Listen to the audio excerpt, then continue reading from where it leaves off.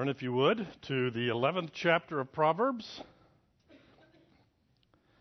Missed being here last week. Somebody asked if I had a restful time. No, I drove 17 and a half hours on Sunday and only 12 hours on Monday. I drove one of my daughters up to Colorado. She's going to be spending 3 months up there teaching equestrian stuff at a Christian camp outside of Lake City. So I dropped her off about 8:30 on Sunday night and went back over the mountain to get back to a place where I could stay for the night, and was in quite a snowstorm. So that was while I was going through Slum Gully and Pass. So that's what I was doing last week, and then drove home on Monday. Minivan. Yeah. So, yeah. She's fine. Oh. Yeah, it went real well. Just a very long day. So, no, it's. I'm not sure it's connected with anything. It's just right outside of Lake City, and Lake City's a beautiful place. It's just you don't get there by accident. My daughter kept going, "Why do people send their children to this camp? You just can't get here." That's the idea. Oh, but it was beautiful. So we are continuing in chapter 11 of the book of Proverbs. As I mentioned several weeks ago, we're going to do 6 more lessons on Proverbs, and then we're going to announce ourselves done. I don't know about you. I have found it exceptionally convicting. In fact, it's too convicting, and I'm ready to quit. Because it is a different way of looking at things than our world today follows. The idea that God is prescribing a way of life to us is counter to our modern relativistic age in which we live. There is nothing in the book of Proverbs about do your own thing, and if it makes you feel good, it's right. That is not what God is prescribing. God is prescribing a path of wisdom, and God is saying that the path of wisdom brings life. And the path of foolishness brings destruction. And we're going to see that in the first few verses that we're going to look at today, where we look at the rewards of following one path or the other. We're going to pick up in verse 16. We actually mentioned verse 16 when we did the first couple of verses of the chapter, but it is one of my favorite verses in Proverbs, so we're going to go over it again. A kind-hearted woman gains respect, but ruthless men gain only wealth. And what I find interesting about this verse is the whole idea that gaining wealth is the punishment in this verse. It's not the good. And this is so counter to the world in which we live. I don't know about you, but there are many times in my life where the gaining wealth part sounds like you've won. That sounds like, well, if I can get that, I can take care of all the other issues in my life. But the observation is that the kind-hearted woman gets something that's better, something that may not have a monetary value attached to it, but is better than acquiring mere wealth. We have had long discussions throughout this whole series on Proverbs concerning wealth, because there is the promise of wealth to those who follow after the path of wisdom. But we have discussed that wealth means not just the accumulation of more stuff. Wealth is a life that has value to it, that has weight to it. A life that means something. It is more than just a pile of gold sitting in the corner. What we learn from the book of Proverbs is that the wicked can get the pile of gold sitting in the corner. They can do that. But that is not a meaningful life. So, the kind-hearted woman gains respect. Tell me something about a kind-hearted woman and why she would gain respect. A gracious. Serving. Very good. She's approachable. Teaching. Helping others. Thoughtful. Nurturing. Forgiving. Oh, we wouldn't want that. Selfless. All of these words describe the character who gains respect. Who do we respect in the world today?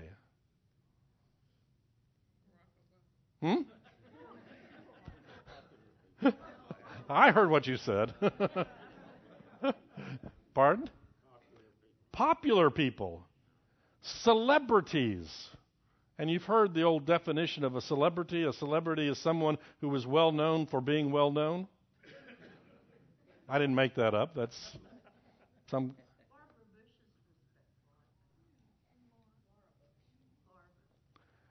We can think of individuals who ought to be respected. We can think of individuals who are respected in the media of the day. But what we are dealing with here are people who will probably never make the cover of Time magazine. They will probably never make anybody's list of the most influential people in the world. They will never show up on the evening news, maybe. What we are dealing with are people who, in the place that God has put them, are demonstrating the character of Christ to those around them. And the observation is, those people garner respect from those that they come in contact with. If your goal is to gain respect on the worldwide stage by being a virtuous person, you have a difficult task in front of you.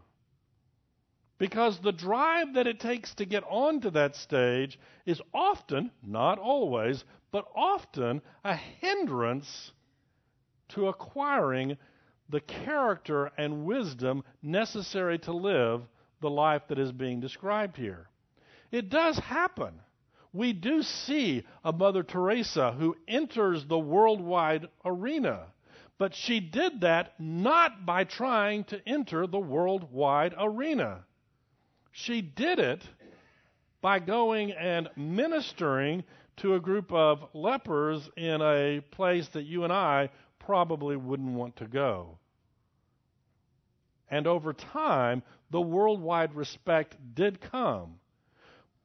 But I believe we need to get our minds off this idea of the only people who merit respect are those who are on the front page of some leading magazine. We need to understand that in our community, in our church, in our families, there are people who are respected because they are kind-hearted, because they practice these different virtues that we mentioned. And the reward for that is the respect of those around them. We could have a long discussion about the whole idea of respect. We live in a very mobile age. People move a lot. They transition from one location, from one group to another. You come and sit in this class, and somebody annoys you sometimes, so you go to the church down the street. And 5 years later, somebody annoys you, so you go down to the church down the street. And you change jobs, you change locations. And oftentimes what that produces in us is the idea that my behavior long term doesn't matter. I can yell and scream at the poor worker at the grocery store if I am convinced I'm never going back to that grocery store. Do you understand what I'm saying? I can live a life that does not garner respect. In fact, I can lose sight of the importance of gaining respect because I believe I'm not going to see you again anyway. I'm driving through the middle of nowhere, Colorado, and I stop and I ask somebody something. There are those, and I've met these people, who have the mentality, why be kind-hearted to these individuals when I'm never going to see them again? But the reality of the book of Proverbs is that God sees everything. God sees what we do wherever we are. And what we have here is the kind-hearted woman gaining respect from those around them because of her kind-heartedness. Not because she has more wealth, not because she is prettier, not because of, you fill in the blank, with whatever the world views as important. Because of her graciousness, her kind-heartedness, people want to be around her. A kind-hearted woman gains respect, but ruthless men gain only wealth. What is a ruthless man? And don't say someone who has no ruth. When I was in high school, we were studying Julius Caesar by Shakespeare. And one of the questions was, what is a soothsayer? And I, in my eminent wisdom, answered it, a sayer of sooths. And I got it wrong. No humor. What is a ruthless man? Someone who steps on others to get what they want. Do you see go ahead. Self-serving. Do you see the contrast between the kind-hearted and the ruthless? The ruthless is going to get what they want no matter what, because they want it. And if they have to squish some people, if they have to cut some corners, if they have to do whatever it takes, they will do it. They are ruthless. They are not kind-hearted. They are not looking after the good of those they come in contact with. Now, why in the world does God let them get wealth? I mean, if God were a just God, if God were totally just, why don't the righteous people have all the money and the wicked people die in poverty? They get what they deserve. What do you mean by that? Mm-hmm.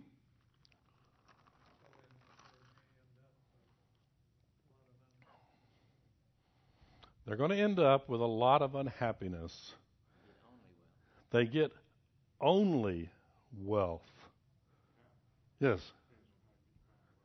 It totally depends on how you define wealth. Yes.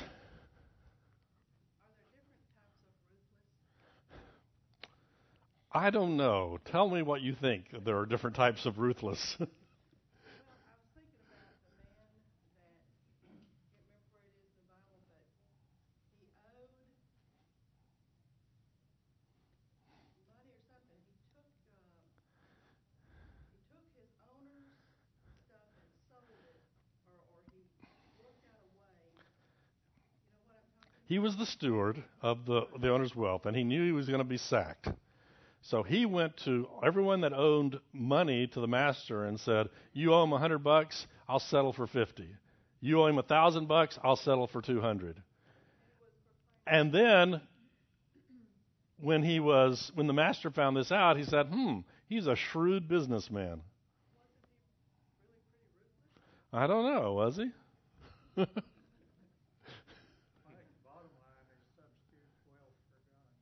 He substitutes wealth for God. That's good. Let's talk about that in just a moment.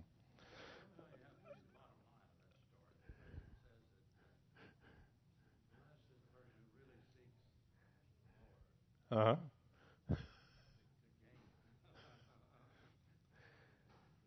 The implication that I get from that story is the idea that we aren't supposed to be dumb. Okay? First off, we're not supposed to be dumb. Secondly, the money of this world is simply a tool that is in our hands to accomplish some other goal. And he was smart enough to use that wealth that he currently had access to obtain favor that he could use to accomplish a worthwhile goal. So if you use the wealth that God has given you to accomplish something else, namely the saving of souls in the Christian term, then you are using that wealth shrewdly, correctly. The wealth itself is not the goal. It is simply an instrument. And the master was praising the servant because the servant recognized that the wealth was an instrument that allowed him to get good favor, which was the real goal. We as believers should use the wealth that God has given us to obtain favor so we'll have an opening to share the gospel with other people. You're right. It looks a little shrewd, a little bit on the edge. But apparently it was within his authority to do that. He was not breaking any laws. He was not giving away. As the steward, he did have the ability to negotiate the payment of those loans. Go ahead. Like the root of money's the root of all evil. No, it's not. No. The love of money is the root of all evil. Yeah. It's not the money that causes the problem. It's how you use the money and how you feel about it. How you use it and how you feel about it. Let's tie all of this together. The key phrase is he gets only wealth. How do we define wealth? We've had this discussion over and over again. I liked what the commentary said, and I quoted it 2 months ago, that to someone of the Jewish community at the time this is being written, living in an agrarian society, wealth would have been food on the table for me and my family, clothes on the back of me and my family, a roof over my head, and maybe a little something to pass on to my descendants. That would have been wealth. Okay? It wasn't a pile of stuff sitting in the closet that you don't have time or ability to use. It isn't just the accumulation of more. I remember years ago we had a long discussion one day at work about the American dream. And I made the comment, if you go back to the 1950s and look at what the American dream was, we have enough wealth in this country to give that to everybody. But that's not the American dream. The American dream is more. Whatever it is, the answer is more. And God doesn't necessarily always promise you more. Wealth encompassing the material things, let's not deny it, but it also encompasses relationships. It encompasses respect. It encompasses a variety of different things that the ruthless man knows nothing about. He really is after mere wealth. The money is what matters. It has become, and that was the observation, it has become his God. And we saw earlier in the chapter that in the day of trouble, in the day of distress, his money will not save him. We saw earlier in the chapter that your money, your wealth can provide a strong city. Wealth can help you to deal with many problems in life. Let's face it. You know, if you're arrested, buying the high-dollar lawyer will probably help. Buying, is that a bad word? Oh, sorry. Huh? Honest? Okay. Is that an honest lawyer? Is that what you said? Oh. It does help. But ultimately, In the day of God's wrath, God is not going to look at the size of your bank account to judge whether you make it into heaven or not. He is not going to do that. In fact, he may be more concerned if it's too big, because then he's going to say, I gave you all this wealth and you did nothing with it. Took your talent and buried it. I mean, I've told you this story in here before of Letourneau, who started Letourneau University. He was in construction. And every year, he would balance his books. I mean, he was a rich guy. He wasn't living in poverty. He'd balance his books, pay all of his bills, and any money he had left over, he gave away. And he'd start the next year. And once again, he was a rich guy. Okay, I'm not talking about a standard that all of us need. Money, in and of itself, is a bad master. The love of money drives us to do things that we ought not do. It drives us to be ruthless, to be self-centered, and to not be kind-hearted. The kind-hearted woman gains respect. Ruthless men get only wealth. And in the day of trouble, what's going to help us more? The respect of the community in which we live, or money that cannot buy what God wants to give us.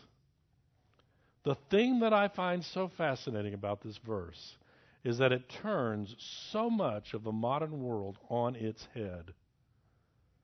We look at the Forbes 500 richest people, and we have this vision of, okay, I don't want to be number one, but I wouldn't mind being number 350. I mean, it's still over $1 billion, right? Who could complain?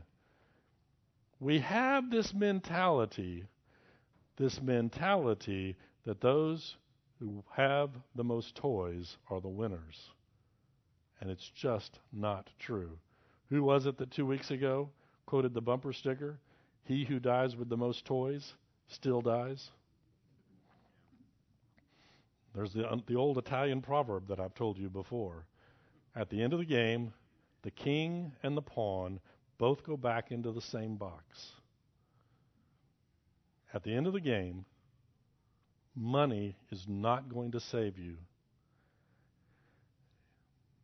The mentality is that money brings with it a host of problems. And sometimes God giving you money is a curse. One of my other favorite verses in the book of Proverbs that we will actually talk about in 2 or 3 weeks is in chapter 30. And I've quoted this one numerous times, where the individual says, God, give me neither poverty nor give me riches. If I'm poor, I may steal and defame your name. If I'm rich, I may think I don't need you. There are problems associated with each end of the spectrum. In our society today, we tend to put value on people who are wealthy. And once again, do not hear me wrong. You can be a godly person and be wealthy. You really can do it. And by the standards of the world, we're all wealthy. It's like the numbers that I was reading this week, all this Occupy Wall Street stuff and people talking about the 99% and the 1%. And the guy calculated out, by the standards of the world, everyone in the United States is in the top 1%. By the standards of the world, everyone in the United States is in the top 1%. Just think about that for a while. Let's continue. A kind man benefits himself, but a cruel man brings trouble on himself. Once again, the idea of reaping some reward because of your behavior. In verse 16, we had the kind-hearted woman. Here we have the kind man. It is interesting that we still have some idea of a kind-hearted woman being a noble thing. We don't oftentimes speak of men being kind. Biblically, it's a great thing. A kind man is one who, what? The American says merciful. Merciful. Respects others. Serves others. Perseveres. What? Listens? Did you say something? No.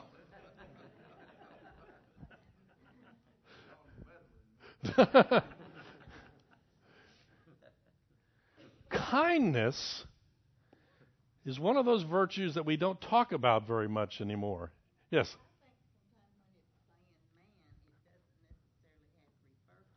Oh, it doesn't. Not at all. I mean, we tried to cover that in the first couple of chapters, and we're actually going to cover it big time when we get to chapter 31, just as a warning. The book of Proverbs is written, the instructions of a father to his son. It could just as easily have been written, instructions from a father to his daughter or a mother to a daughter. Just as easily. We're talking here about principles that apply to all of us. In verse 16, it was a kind-hearted woman. In verse 17, it's a kind man. What is the common thing out of these two? Kindness. Kindness. The man and the woman are just the illustrations that are being used. We don't talk too much today about people being kind. We talk about people being kind to children, okay, but in the workplace, in the real world, isn't that a wonderful term? In the real world, we don't talk about kindness. Biblically, it means all of these things that we have proposed: being gracious, being merciful, being selfless, helping other people. It is, once again, the opposite of the ruthless.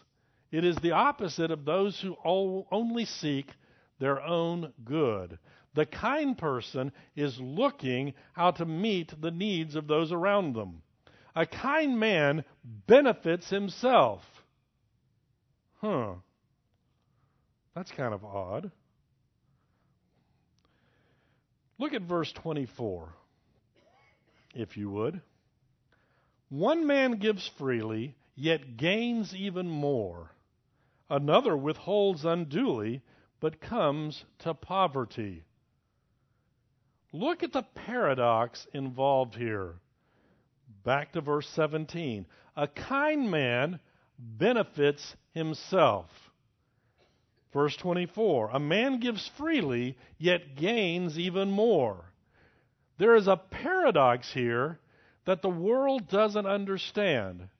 If I want to gain benefit in the world around me today, the modern belief is I have to go looking for that which brings me wealth, that brings me influence, that brings me.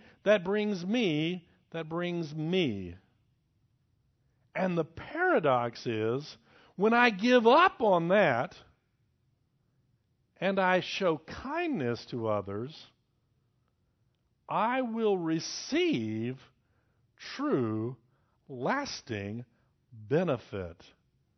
When I take my wealth and I am generous to others, I gain from it. Now, I do not believe in the health, wealth, and whatever gospel that is oftentimes spread around. I do not believe that if I give $10 to a ministry, God is going to give me 100-fold, $1,000 back in cash. I've actually talked to people who believe that. I mean, just, do the math. I work with engineers, we do the math. I give 10, I want 1,000 back in cash. I don't believe that. I believe the return can take many forms. We just saw that wealth in and of itself can be a curse.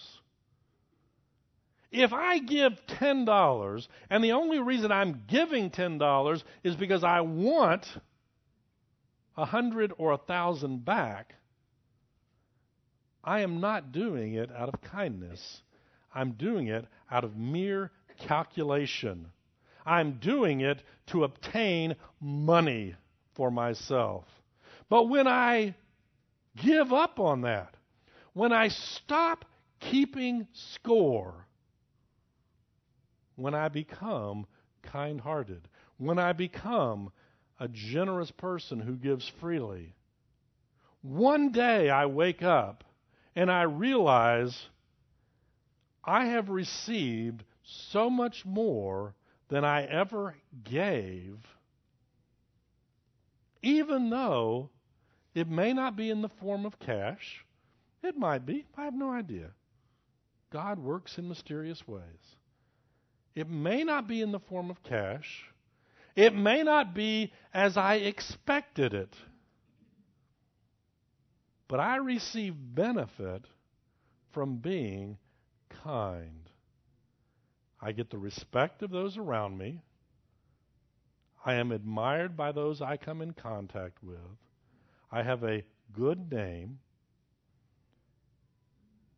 And then we always have to remember that even if the calculations don't work out in this life, we do live in a world governed by a just and holy God. And things do work out eventually. But I would contend that what we're talking about here is a calculation that applies to this world. But when we go into it trying to keep score, when we go into it with the mentality of, I did one good deed to that person yesterday, and they've done squat to me for the next 2 years. They're off my good deed list. Go ahead. When we decide that we're going to give God the glory for what we're able to do, Uh-huh. it goes for it. It's kind of like the saying that we heard a famous guy say not too long ago. When we quit worrying about who's going to get the credit, we'll get something done. It's amazing what you can get done when you don't worry about who gets the credit.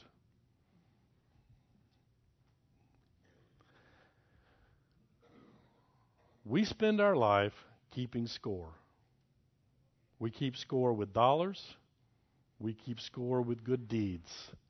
We keep score with all kinds of different ways. God is calling us to be kind. Pretty mundane. You are not going to become the most powerful person in the world by being kind. But the promise is you will receive benefits that you can't imagine if you believe God. If you believe God. A kind man benefits himself, but a cruel man brings trouble on himself. That should be obvious from what we've said, right? The cruel, the ruthless person thinks that they're beating the system. They think they've gotten around whatever that problem is. They don't have to be nice to you because they're getting ahead in this world. In reality, all they're accomplishing is heaping more trouble on themselves. They are digging a deeper and deeper hole that they may or may not be able to dig themselves out of. The truly righteous man obtains life, but he who pursues evil goes to his death. We're going to go pretty quick through a few of these verses right here, because I've got one down here I want to talk about. It involves pig snouts. So, some of you know what this verse is, don't you? The wicked man earns deceptive wages, but he who sows righteousness reaps a sure reward. I like that phrase, deceptive wages. What is a deceptive wage? It is a wage that promises one thing, but gives something totally different. Do you remember back to chapter 5 when we talked about the young man and the adulterous woman, and in chapter 6 and 7, and it says, I looked out the window and I saw the young man being led astray. The adulterous woman looked good. It looked like a good thing to chase after, but it was deceptive. The writer of Proverbs tells us that path leads to destruction. Deceptive wages are when we work to obtain something and we realize it does not bring what we thought it would bring. You've heard the old joke about climbing the ladder of success and then realizing the ladder is against the wrong building.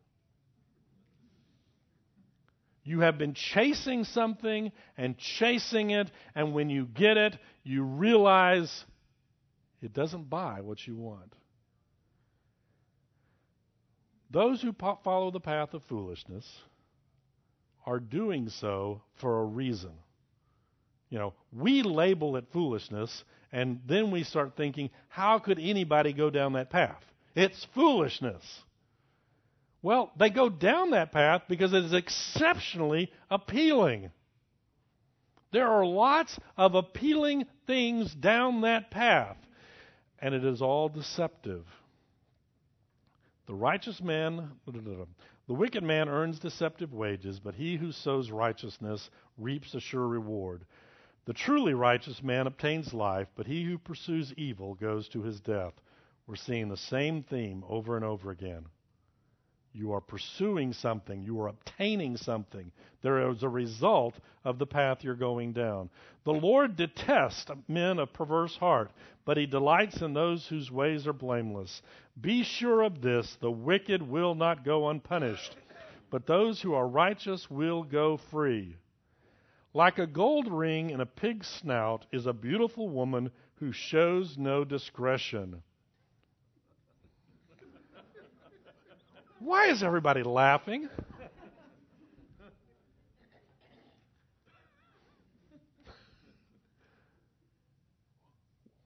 What is a woman who shows no discretion? My Bible says a beautiful woman without good sense. Who has no good sense. Why are we all laughing?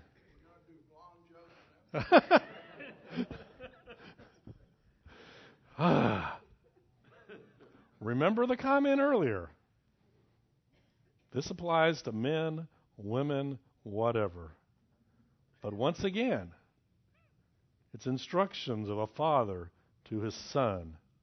What is appealing to sons? I mean, let's get right down to the bottom line.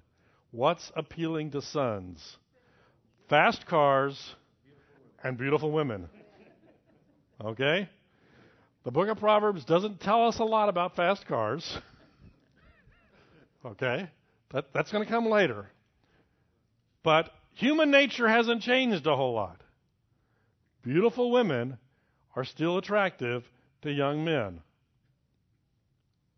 What Solomon wants his son to understand, and I might add, what we're going to see in about 7 or 8 lessons when we start the series on 1 Kings, is Solomon did not follow this. What the author wants his son to see is that beauty, in and of itself, doesn't promise virtue. A woman who has no discretion, a woman who has no common sense, a woman who does not follow after wisdom, a beautiful woman is like a beautiful piece of gold jewelry. It's magnificent, finely crafted, something that you would get at the finest jewelry store in the world, and it's stuck in the nose of a pig. And we laugh at this picture because it is so stupid. Why in the world would you take this beautiful piece of jewelry and stick it in the nose of a pig?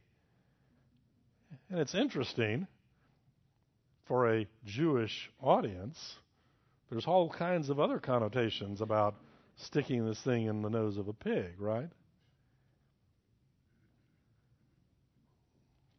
The young man, the young woman, the older man, the older woman, all of us are driven by what we see with our eyes. And we need to look behind that, to look at the character of the person, the individual that we are dealing with. Otherwise, all we're seeing is the gold jewelry, and we're not seeing the snout of the pig.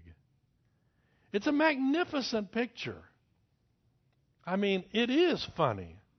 It is funny until you start thinking about those relatives of yours, those friends of yours, those individuals that you know very well who have spent their life chasing beautiful pieces of jewelry stuck in the snouts of pigs.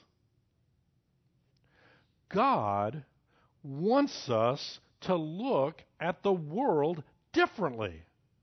He wants us to look at things that really matter.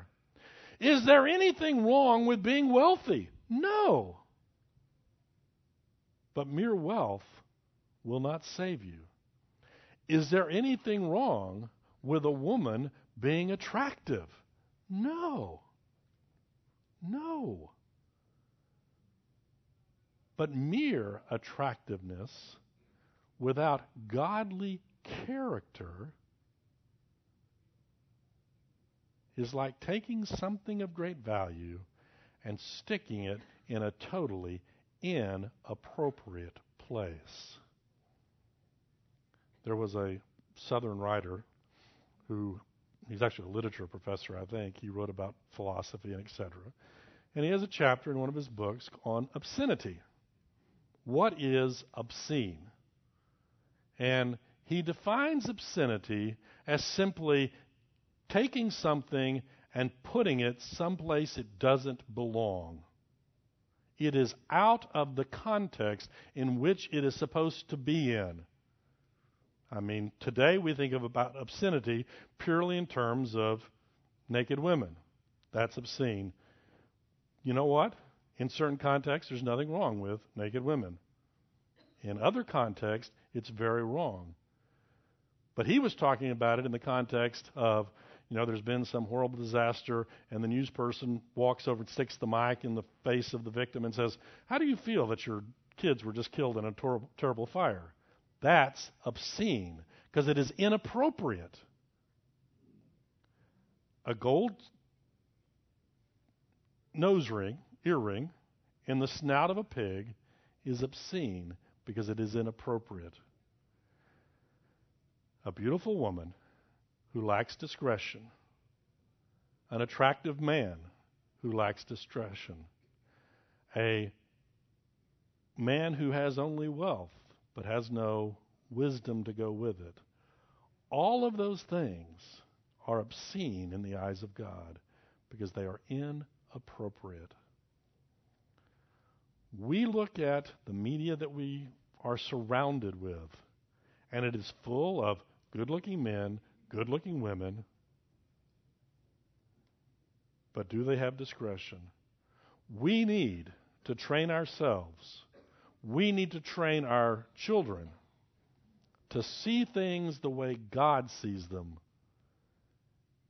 and to realize that godliness with contentment is great gain. Is there anything wrong with being wealthy? No. Is there anything wrong with being beautiful? No. But what is most important is, are we doing the things that God would have us to do? Let's close in prayer. Dear Heavenly Father, thank you that you have shown us how we are to live our lives. I pray, Lord, that we would follow after you, that we would not be led astray by the beautiful gold jewelry in the snout of a pig. For it's in Jesus' name we pray. Amen.